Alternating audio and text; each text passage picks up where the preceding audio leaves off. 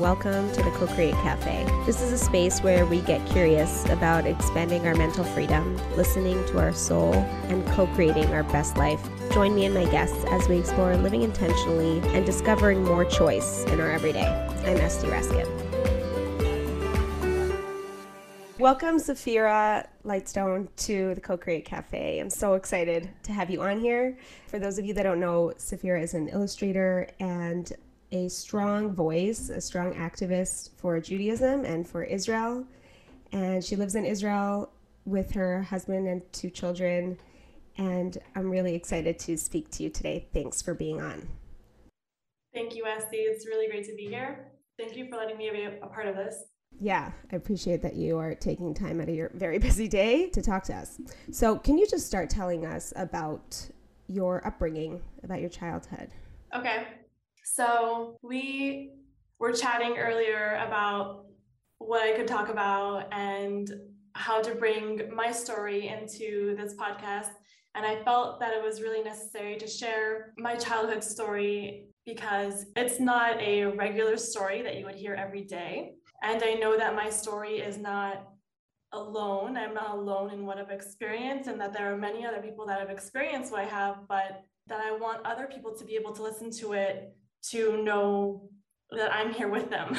So I'm from Los Angeles, California, born and raised, and I'm trying to think of where to begin. My parents got divorced when I was around the age of 7, and up until that point, I had a pretty standard childhood, involved in a lot of art and creativity and after-school programs and community events. And my family was not religious. We were lightly Jewish affiliated with Passover Seders and occasional Rosh Hashanah, going to synagogue on Rosh Hashanah, going to a Reform synagogue. Sometimes there was a little bit of Hebrew school mixed in there, but I don't have a lot of memory about it because I was very young. And by the age of 7, my parents got divorced, and what was a very standard, I use quotation marks for those who can't see, not normal, but in the relative of normal childhood life, completely changed in a 180 turn of direction. And what happened was a lot of stuff. Where do I begin? What was the biggest change for you? What was the biggest difference at that age? Several years after the divorce, we moved out of my childhood home, and that was a very big change. And around the same time, my father was no longer in communication with us, and that was the first big wave that hit me, which lasted about 3 years. Mm-hmm. How did this affect you internally? Like, what was your emotional state like? I would say that I was very much disconnected. Mm-hmm. And unaware of the impact that this has on me and what would have for the rest of my life. I was at a stage in my life where I was still young, that kids adapt, for better or for worse. They adapt to the situations that life throws at them. And I took that on and was not connected to my emotions at all. Did anybody talk to you about how it affected you as a kid? As a kid, I remember my grandmother speaking to me. My grandmother is my mother's mother. My father's mother, we lost touch with after the divorce. But my grandmother she used to say to me, "Don't you miss him? Don't you want to speak to him? This is not okay." Mm-hmm. And I remember not feeling really connected to the gravity of it and wondering, why is she making this such a big deal? Mm-hmm. At what point in your life did you realize what a big deal it had been for you? In my adult years, definitely. By the time I was in my 20s and married as a parent.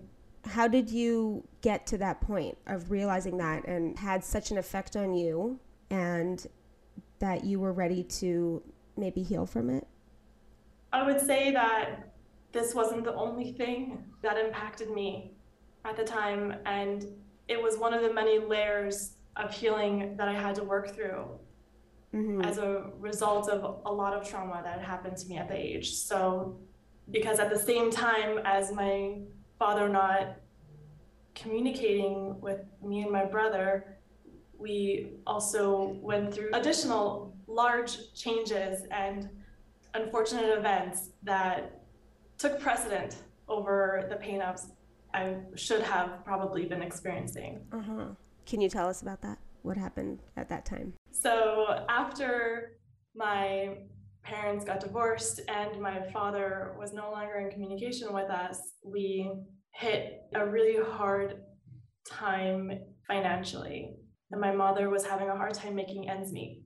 And this also happens around the same time that my brother. So I want to pause for a second and say that the way my memory works is that some things may not be specifically exact in chronological order, but it all happened within a span of 7 years together.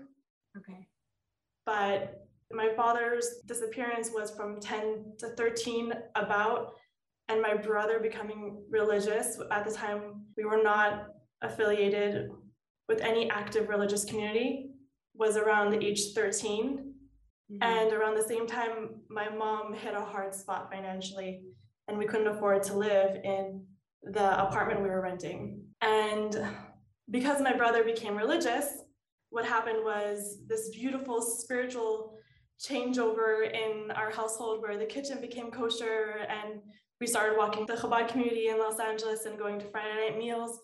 And he switched from public school to private Jewish school. So your mother went along with him. Is that what happened? She was very supportive. She was very, very supportive.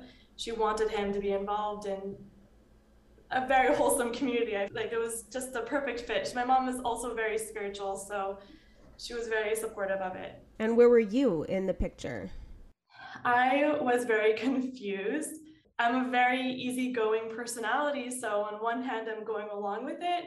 This is what we're doing, but also at the same time, I did not really want to stop watching TV on Saturdays, and I didn't want to stop wearing jeans, and I didn't want to stop eating non-kosher out of the convenience of what I ate at school and with my friends. And there became a sort of split in my life where my English name is Jillian. So there was Jillian, who would go to public school and be around my friends that I grew up with. And then there was Sefira, who would go to the Shabbat meals, and she'd be wearing a skirt and she'd be really quiet. And there sort of became two different worlds of mine, where I sort of balanced in between the two and made them work, even though I didn't really know where I fell at all. Wow. And you were also a teenager at this point? Early teens. Wow, so that's a lot. Yeah.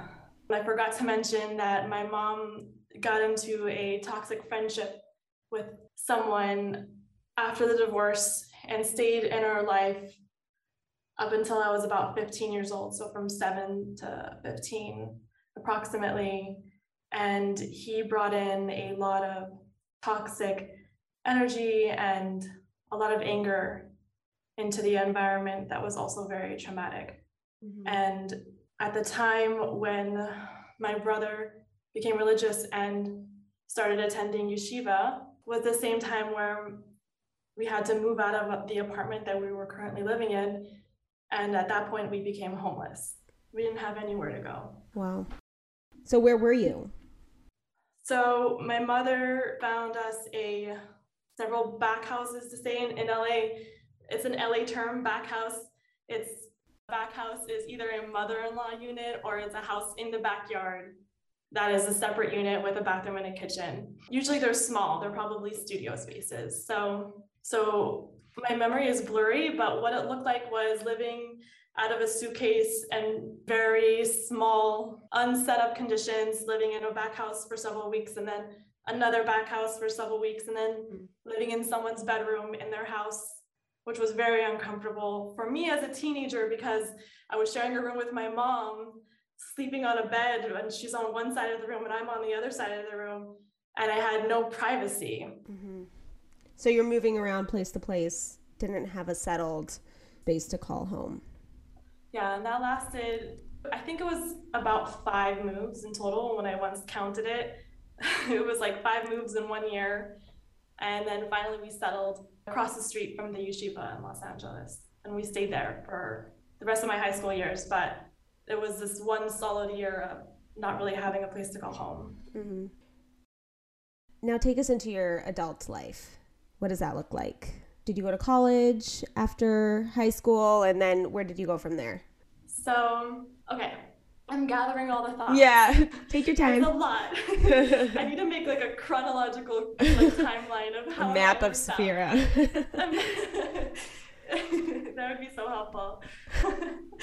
So by the time I was graduating high school, I was in these two worlds. I was in the public school world where I was Jillian, and I was deep in the Sefira world. I was a camp counselor. I loved the Shabbat meals, and I loved connecting with the community, but there were two me's. And the community that I was a part of was very influential in wanting me to go to seminary. They felt that it would be a great way for me to get exposure to a Jewish education and help keep me in the fold, I guess, essentially. And at first I felt confused about it, but at some point I decided to do this. And it was also the mainstream. Nobody was supporting me to go to college. Mm-hmm. There was no one saying, I didn't take my SATs. I didn't apply to any colleges. Nobody was helping me and guiding me in what I should study and I say that because I make up that I'm using quotation marks, I make up that in other families, children would have that sort of guidance when it came time to college applications. They have their parents sit down with them, they have guidance, and the only guidance I had was to go to seminary. So by default, it was the option that I chose. It was the direction that I was given. If I wanted it or not, I think what I really wanted was to go to Israel. And it was a great excuse to go to Israel. Right. And yeah, so that was in 2006. And that was the same year as the Lebanon War. So I was too scared to go to Israel at the time. And instead I went to a year of seminary outside of Montreal. And it's called the Karlbach, BMC, Beis Moshe Chaim. It's run by Rebbetzin in Karlbach. Is it a Chabad seminary? The Chabad seminary. Okay. Yeah. So how was that experience? It wasn't for me, unfortunately. Okay. I met people there that are still my friends today, which is really special. But I went from public school to a seminary where I wasn't allowed to wear earrings over 1.5 inches, and I had to wear skirts that covered my knees, and no words allowed on your sweater, and no cell phones allowed, and no iPods because that was the thing back then. Right, and iPods. And no laptops. And, learning all day long with a bunch of other girls that came from backgrounds. So it was a huge jump for me, spiritually and emotionally, for sure. Was there an understanding, of your background? She was very understanding, and I think they tried their best to accommodate me. Mm-hmm. And I don't have complaints so much about the studying as I do just, it wasn't the right fit for my identity. It was a leap to throw myself in an environment with a bunch of girls who I didn't necessarily connect to on the same frame of where I came from. Right. There was no transition from where you were to the seminary. It sounds like it was just throw you into the lake. Just threw me in.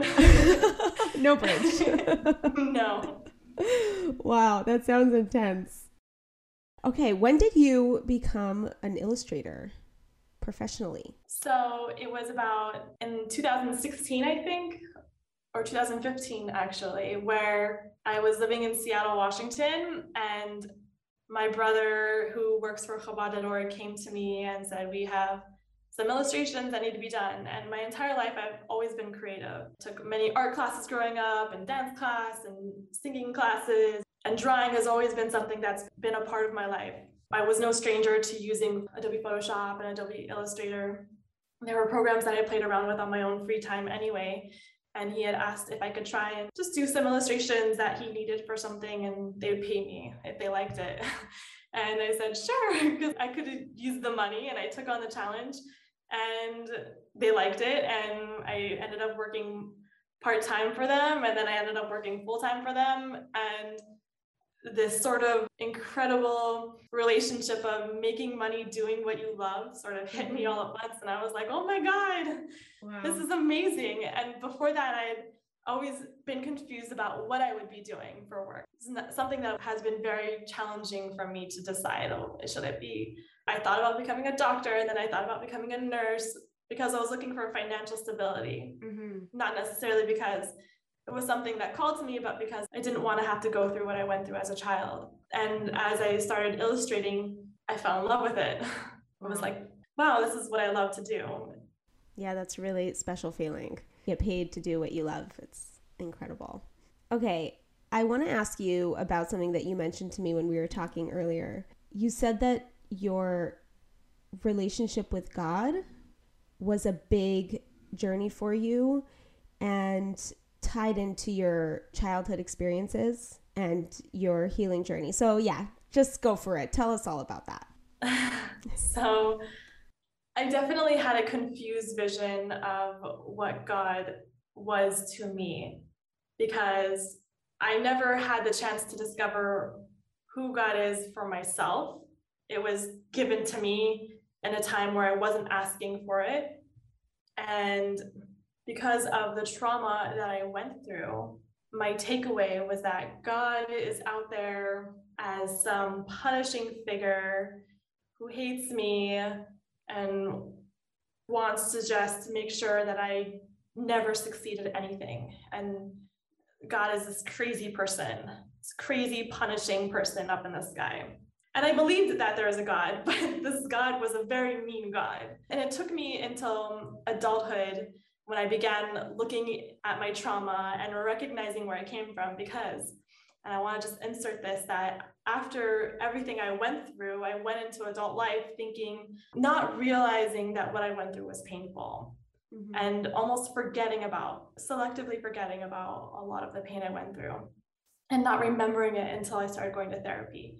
And I wrote down my life story for myself, and it hit me, and so many memories came back to me that I had completely forgotten about. And at the same time, I was going to therapy, and we started talking about what my relationship with God looks like. And the crazy person in the sky is what came up for me. Mm-hmm. And my amazing therapist at the time told me that a lot of people who take their relationship with their parents and they translate that into what God looks like for them. And it's a subconscious thing, but when she had expressed it to me in much better words, it really hit home. Wow. Yeah, my husband talks about this a lot. He's a therapist, and he talks about how people get their idea of God through their parents. Like, that's how God gives us an example of him in the world. And sometimes it's messed up, it's really messed up, and that's all we have to go by. And as adults, we have to really explore and discover a real connection with a real God and not a fantasy made up, trauma God. I'm so interested to hear about your therapist introducing God to you. That's a great question. I'm trying to figure out. So I was living in Seattle, and I'd never thought about going to therapy at all, ever. It was never a thing thought I needed until I hit a rough patch with my husband and family members. And I was talking to a friend one day, and she said to me, "You need therapy." Those are the best friends. And I was like, "What are you talking about?" Okay, fine. But I took her seriously. And my husband had just also at the same time started seeing a counselor for things that he was working through. And I thought, okay, there was someone in the Jewish community that I knew about and someone had told me about, and I decided to reach out to her. And I really was looking for someone in the Jewish community because I feel like the religious life is so complex. I didn't want to have to explain Shabbos or different things that might upset me. I wanted somebody that was there on my level and got what I was going through. So you were living a religious lifestyle at this point. Okay. You're married in Seattle. Mm-hmm. So you wanted to speak to someone who at least understood your lifestyle. Okay. Yeah. So I went to seminary in Canada, and then I went to seminary in Israel. And at that point, I went on shluchos, and I was working at a Chabad house in Atlanta, and then I lived in Crown Heights in the basements, that whole situation. And then I flew back to Israel, and I met my husband, and I was living, and I still am, but at some point I went from wearing skirts with tights and long sleeves only to wearing t-shirts and shorter skirts and taking off the tights because I hated tights so much. And from keeping Chal V'Israel to not keeping Chal V'Israel. not wanting to let go of religion altogether, but wanting to have my own place with my own identity was something that was really important to me. And I didn't really have the words to express that in my younger years before marriage, when I was going through this internal battle of identity. I didn't have the words, but it came back to me after I've been married for 3 or 4 years, and I was living in Seattle, and I was living in the Orthodox community there, and covering my hair and wearing skirts and keeping Shabbos and kosher, which I still all do. But finding your own way, your own expression to what was important to you. Yes. Okay, so tell me about this therapist.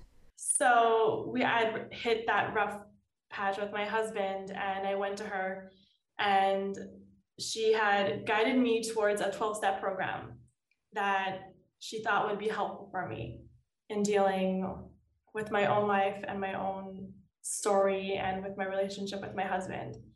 And I was very open to it. I'm a very open person in general. So I went to go check it out. And the first time I went to a meeting, somebody was sharing their life story, and it was almost as if I heard a piece of my life story in theirs. And I had never experienced that before.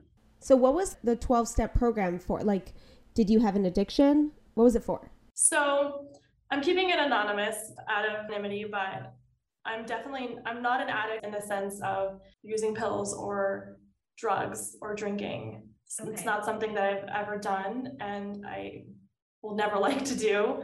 But I would say it was something, there are many different forms of 12-step programs, and there are programs that work through emotional issues and codependent issues. And that was the one that, within that realm, that was what I was going to. Okay.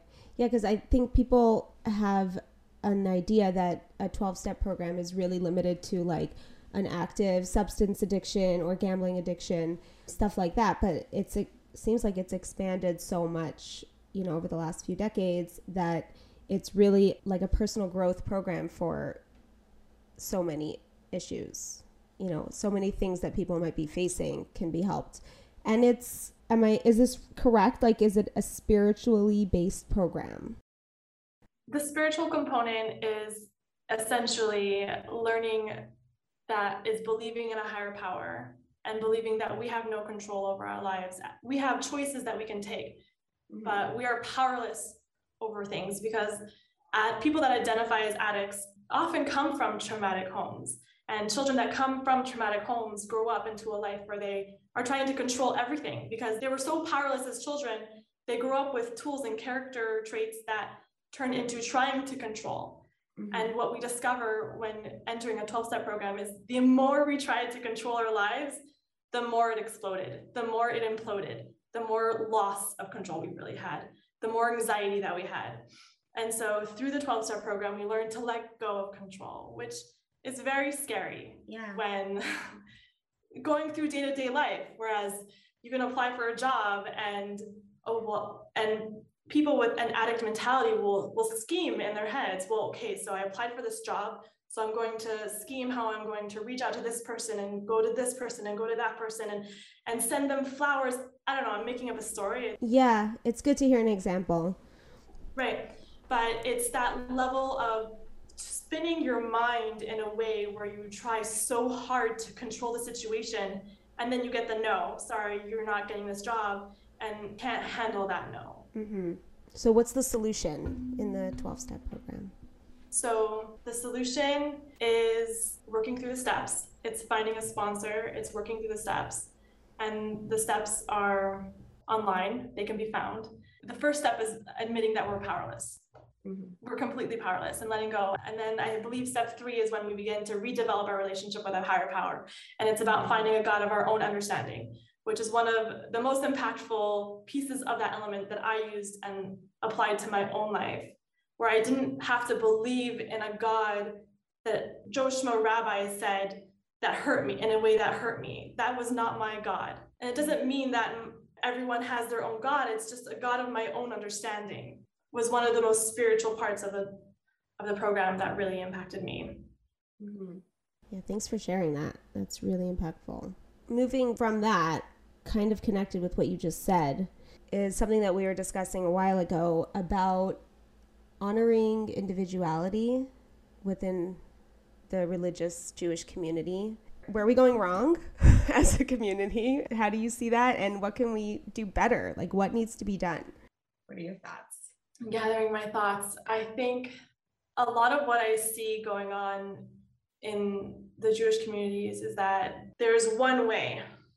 There's only one way. There's only one way to follow the mitzvot and to lead a spiritual life. And if you don't do it this way, then you're not religious. And, you're bordering the line of being not religious anymore. Within the religious community, there is that extremity where it feels black or white. Mm-hmm. And I know that in certain communities in America, there is a lot of gray area, but I find that the mainstream voice of Orthodoxy, especially with coming from the Chabad circles that I came from, they don't have that. They don't have what? They don't have an openness for individuality and expressing religion. And I think I'll breach into that, if that's the right word, or lead into that by explaining from my perspective is that spirituality and connection with God is not a linear path where you go from point A to point B. Mm-hmm. Because if you look at our lives in general are not baseline flat. Like when you look at a heart is always beating. When a heart is flat, the person is not living anymore. Mm-hmm. Or for example, this is an interesting example. I had injured my back a few years back, and my physical therapist had explained to me that there would be good days and bad days. And when I would be feeling better and I could walk around without pain, and then suddenly the next day I'd be laying in bed again in pain. And he said, don't worry, that's okay. The recovery is not linear. There will be good days and bad days. Mm-hmm. But the point is that as you go from the good day to the bad day, you're going to keep on getting better every time you go up again. And it gets better and it gets better. And I apply that to spirituality because religion, I say this all the time to my husband, religion is not a death sentence. It's not a period. Religion is a practice. Mm-hmm. And in order for religion to be a practice, there has to be room for humanity. We are humans after all. We're not robots. And there has to be room in order to find our place and find our identity and find ways to express ourselves through the practice, especially as our identities change. Because for everybody who goes through life, we are not who we were 10 years ago.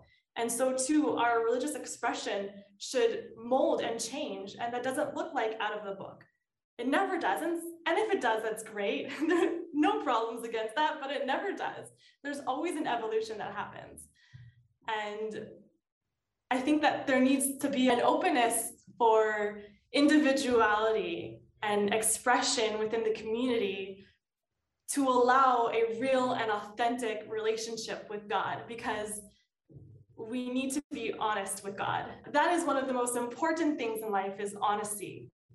We need to be, if we're going to believe in God, we need to be honest with God.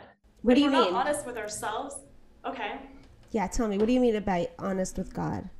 I think that a lot of us, I'm not going to say us, people go through, especially in smaller communities, there's, on one hand, this might be a part of what I think, there's image management.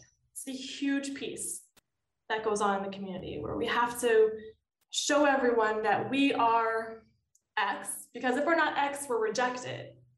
And so in order to obtain that X level of perception, I'm within this community and I cover my hair and I'm wearing skirts and this is really me. But what if one day someone wakes up and they're like, I don't know if this is me, but they have to continue to doing, they don't have room to say, what if I want to change my mind? Or what if today I want to wear my scarf a little bit further back, but they can't because of what the community will perceive of them, that they're not religious, but really they're just trying to find themselves. Yeah, I love what you said about recognizing that we're human beings. Like there's a human person in each religious Jew, right? It's still there. Like we don't lose that just because we're part of a community and we look a certain way. Like we really need to honor that we're a whole person. We have to connect to it on all levels. We have to feel it. We have to do it. There's a level of doing and there's a level of feeling. And if a person is feeling or experiencing resentment in what they're doing, we all know what resentment is. Resentment is taking poison and expecting it to kill the other person. I don't know if you've ever heard that. Yeah. It builds up to resentment. And in recovery, they teach us that resentment is one of the worst things that an addict can hold on to, because resentment will lead into disastrous future choices. And if someone is feeling resentful, then they're not connecting to God. They're not making space inside of themselves for God. There is no connection to God. Mm-hmm. Resentment to me sounds like a victim mindset. And what's the antidote to that? Either from your own life, from your own experience, or maybe from the programs that you've been in. If you're holding on to resentment, and it doesn't always feel like a choice to let go of resentment, right? Like sometimes it actually feels impossible and you feel completely justified. And you are in a victim place, which feels nice because you're not blaming yourself, but it also is very disempowering. Do you have experience with that? Like how do you get out of that? So to get out of resentment, we have to be rigorously honest with ourselves about our part in the situation. And sometimes we go through life and there are situations that we're not responsible for necessarily how the person spoke to us, and that's why I'm resentful of them because they said blah, blah, blah. But what was my part in it? Mm-hmm. We always have a part. That doesn't mean that from someone who gets out of a bad relationship, that if they were abused, God forbid, like there is the idea of someone being a victim, and it's very important to acknowledge it in order to recover from it. Yeah. But after recovering from it, where are we responsible for our lives and for the actions that we take? And it's about looking back on what could I have done differently for myself. Sometimes it could be, I'm thinking of random examples, but I was at the store and I wasn't wearing my mask. This is controversial. And somebody yelled at me. Well, she shouldn't have yelled at me because, I'm allowed to not wear the mask. I don't know. Or maybe if you were feeling, sensitive, don't go into that store. Go find another store where that person doesn't shop, or go to a store where you know that they don't care if you wear a mask or not. And I'm not trying to talk about masks or not masks. I'm just picking a hot example. I'm not talking about what people should do or not do. Yeah, you're just pointing at the reality that we usually have more options than we think in the moment. And when we take responsibility for where our part is in it, we can come up with like a better option for ourselves, something that just works better and that makes us feel better and that is just better for us. Yeah, exactly. And if there was nothing that we could do, if there's nothing that could change the situation, then it's about prayer and letting it go and asking God to take it away. And I've done that many times, where there are certain scenarios where people in my life had said very mean things to me, justifiably mean, but I could no longer live with those resentments. If I had continued to live with those resentments, I would not be a whole person. I would be focusing on this negativity for the rest of my life. And so it was about learning to let go. Wow. So I have a story to share about someone in my life who I had extreme resentments to. So much to the point that it was obsessive thinking. And especially at times where I was not feeling at whole, I would turn to resentment in my head. Oh, but this person did this to me and they did that to me and how dare they? And I'm laughing because it's funny, but it was very impactful for me in learning how to let go. My sponsor had given me, we went to an event, and that same night she gave me this tote bag, and in the tote bag she had loaded it up with the heaviest rocks. And she said, all of these rocks are the resentments that you're carrying. This is how much they weigh physically. And she made me walk around for an hour with this bag of rocks. And at the end of the hour, we went outside, and for everything that this person had said to me that I was holding on to and feeling resentful for, she told me to take the rock, say out loud what the hurt was, and throw the rock down. And we were standing up high on like a second floor, and there was no one underneath it. It was like a rock bottom, so it was like safe environment. Nobody got hurt. No rocks were hurt in this scenario, but it was probably one of the most impactful things that I've done that changed me. And we stood out there in the cold in Seattle in the middle of winter, like everything that came up for me, every resentment that I held on to, I would say it out loud and throw these, and they're big, they're like huge rocks. They weren't little pebbles. It was heavy. And then I was like, okay, I did it. And the miracle is that those resentments faded away. I can't say that sometimes there's a little voice far away, but I'm able to be like, I don't need that because I don't want it. There was an identification of knowing what resentments feel like. They feel like a bag of rocks that we're carrying. Yeah. And I got to learn what it feels like to let it go. Wow, that's incredible. So I just want to finish up and ask you what you want people to know about where you're at, maybe professionally right now. What are you speaking about? You know, once you're on here, like tell people what you want them to know just quickly, because I know you're really busy beyond your illustration, and then just how people can find you online. Thank you. Okay, so I am an illustrator that I love to draw pictures that include topics of women empowerment and Jewish identity and Jewish culture and Jewish history. Everything Jewish related is my passion, as well as I show up on Instagram as a Jewish activist and being a voice for Jewish people in a world online that is increasingly hostile, online and out and off the line, is hostile towards Jewish people, unfortunately. And so I try my best to show up and fight against anti-Semitism and anti-Zionistic beliefs.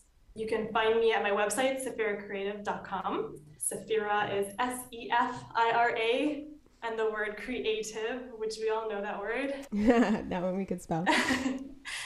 Yeah, what more should I share? No, that's perfect. You're such an inspiration. And honestly, when I started illustrating, like maybe 3.5 years ago, you were one of the only Jewish illustrators that I knew about, and still probably one of the best. And you were such an inspiration to me. Like, oh my gosh, you could make this gorgeous digital art that is modern and Jewish and looks beautiful, and there's a market for it. And it was a huge inspiration for me. So thank you so much for that. And thanks for just being yourself online. It's really empowering to see your posts and everything that you're sharing and doing. And thanks for being so open and vulnerable and sharing your story today. Thank you. You can co-create this podcast with me by sending feedback and ideas for future episodes to esty@cocreate.cafe. That's ESTY@cocreate.cafe, or on Instagram @SDRaskin. If you like this episode, you can help more people listen to it by sharing it and by leaving a review. Thanks for tuning in. We'll see you next time.